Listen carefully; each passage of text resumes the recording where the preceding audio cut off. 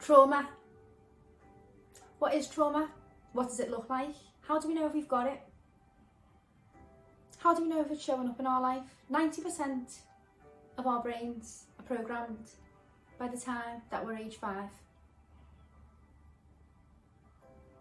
At these stages during childhood, our brain is in a theta state, which is a state of hypnosis. So during this time, we are like a sponge and everything is on record. Now, trauma can come from a past relationship. It can come from a tragic event.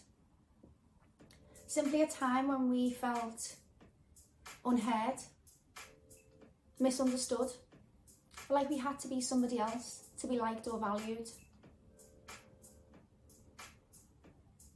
Trauma responses can show up as not being able to say no, not setting boundaries. It can even be anxiety, depression. It can show up in so many ways in our life. Controlling outcomes. There's so many ways that trauma can show up in our life. Addiction, low mood, insomnia, survival mood, codependency. We can go on and on and on and on, over apologising. We are going to explore all of trauma right now in this module. Do we have trauma? Where does trauma come from? What does it look like?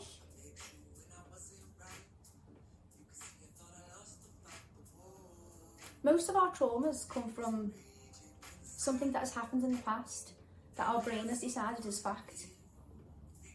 Trauma holds us back so much and creates so many limiting beliefs. We are all born incredible human beings.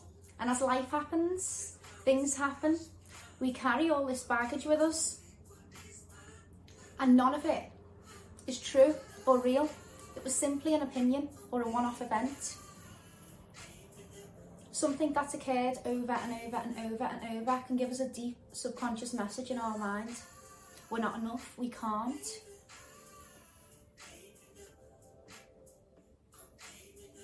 Healing trauma is such an important part to becoming our best self. So let's move through. Let's move through this now so we can understand what's holding us back and how we can work through that. I hope that you love this module.